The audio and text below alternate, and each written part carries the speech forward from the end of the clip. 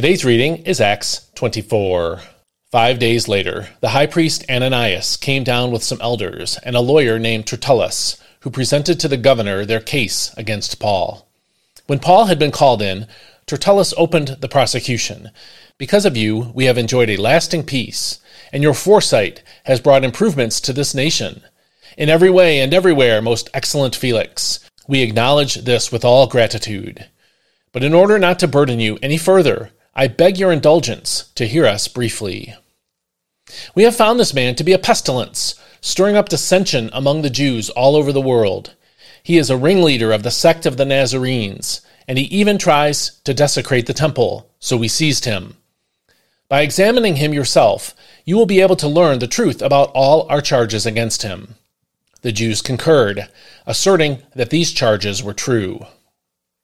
When the governor motioned for Paul to speak, he began his response. Knowing that you have been a judge over this nation for many years, I gladly make my defense. You can verify for yourself that no more than 12 days ago I went up to Jerusalem to worship. Yet my accusers did not find me debating with anyone in the temple or riling up a crowd in the synagogues or in the city, nor can they prove to you any of their charges against me. I do confess to you, however, that I worship the God of our fathers according to the way which they call a sect. I believe everything that is laid down by the law and written in the prophets, and I have the same hope in God that they themselves cherish, that there will be a resurrection of both the righteous and the wicked. In this hope, I strive always to maintain a clear conscience before God and man. After several years, then, I returned to Jerusalem to bring alms to my people and to present offerings. At the time they found me in the temple, I was ceremonially clean and was not inciting a crowd or an uproar. But there are some Jews from the province of Asia who ought to appear before you and bring charges if they have anything against me. Otherwise, let these men state for themselves any crime they found in me when I stood before the Sanhedrin. Unless it was this one thing I called out as I stood in their presence, it is concerning the resurrection of the dead that I am on trial before you today. Then Felix, who was well informed about the way, adjourned the hearing and said, When Lysias the commander comes, I will decide your case. He ordered the centurion to keep Paul under guard, but to allow him some freedom and permit his friends to minister to his needs. After several days, Felix returned with his wife Drusilla, who was a Jewess. He sent for Paul and listened to him speak about faith in Christ Jesus. As Paul expounded on righteousness, self-control, and the coming judgment, Felix became frightened and said, You may go for now. When I find the time, I will call for you. At the same time, he was hoping that Paul would offer him a bribe, so he sent for Paul frequently and talked with him. After 2 years had passed, Felix was succeeded by Porcius Festus. And wishing to do the Jews a favor, Felix left Paul in prison. This is God's word. Paul was taken from Jerusalem to Caesarea to protect his life from a plot by his Jewish opponents at the end of our previous reading in Acts 23. 5 days after Paul arrived in Caesarea, that's according to verse 1, his Jewish opponents showed up there to charge him with stirring up conflict among the Jews. We saw that in verses 2 through 9.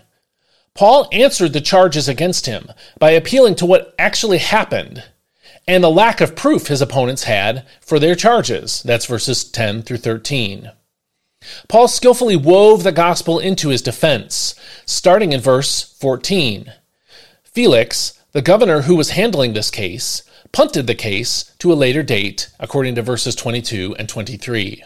But a few days later, Felix and his wife Drusilla set up a private meeting with Paul, according to verses 24 through 26. This meeting allowed Paul to specifically bring the gospel to this couple. An interesting aspect of this is that Felix was a Gentile, a Roman governor, but his wife Drusilla was Jewish, according to verse 24b. So Paul had a mixed audience religiously when he spoke to this couple. How did he handle this opportunity? According to verse 25, Paul talked about righteousness, self-control, and the judgment to come. Let's break that down. First of all, righteousness refers to what is right, how someone measures up to a standard.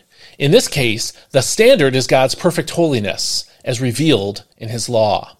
Self-control has to do with a person's ability to say no to his sinful impulses and choose to do what is right instead. And judgment to come, of course, refers to the fact that every person will stand before God to give account of his or her life. In other words, Paul spoke to Felix and Drusilla about right and wrong, about their inability to control themselves enough to do what is right, and about the fact that God would judge them individually for doing what is wrong. What was the reaction? According to Scripture, Felix was afraid and said, "That's enough for now. You may leave." That's verse 25b in the NIV. In other words, Paul's conversation with them caused Felix to feel the conviction of sin and his need for a Savior. Unfortunately, he did not repent at Paul's teaching and did not find forgiveness in Christ. But once again, Paul's approach in talking to him is instructive for us when we speak about Christ to unbelievers. Almost any point of sin is an adequate starting point for the gospel. When you're talking with an unbeliever, if they complain about an injustice in the news, or about crime, or about the lack of self-control they see in others, or in young people, or even in themselves, that's an opportunity to talk about Christ. Why do people dislike it when others can't exercise self-control? Because an uncontrolled population is dangerous and difficult to live in. But what standard do unbelievers use to complain about the sins, injustice, and failures of self-control in others? They appeal to God's standards, even though they may not know it, and may even deny it. The Bible says that the law is written in the heart of every human. That means we have an intuitive sense of right and wrong. Use that. Show unbelievers how they fall short of the very standards they apply to others, and admit to them that you too fall short, but that Jesus didn't. This will give you the opportunity to share what Christ has done for us, to deliver us from the coming judgment of God at the end of the age. And so I hope you get a chance to talk to someone today about Christ and use Paul's example here to help you structure the conversation and speak meaningfully into the lives of other people. Remember that Paul didn't convert Felix here, that Felix stopped the discussion before Paul could even get to Jesus. And so if the conversation doesn't go far enough into the gospel, that's okay. Understand that God has not yet worked in that person's life. So go as far as you can with the gospel and trust the Lord for the results. If you like this devotional but didn't receive it in your email this morning, please go to dailypbj.com/subscribe. I want to keep in touch with you, and one way to do that is for you to be on my mailing list and to receive this every day. It will also help you to be consistent in being in the Word every single day. Also, I'm looking for some monthly financial support to help me with the expenses associated with doing these devotionals, and if you'd consider doing that, please go to dailypbj.com/support.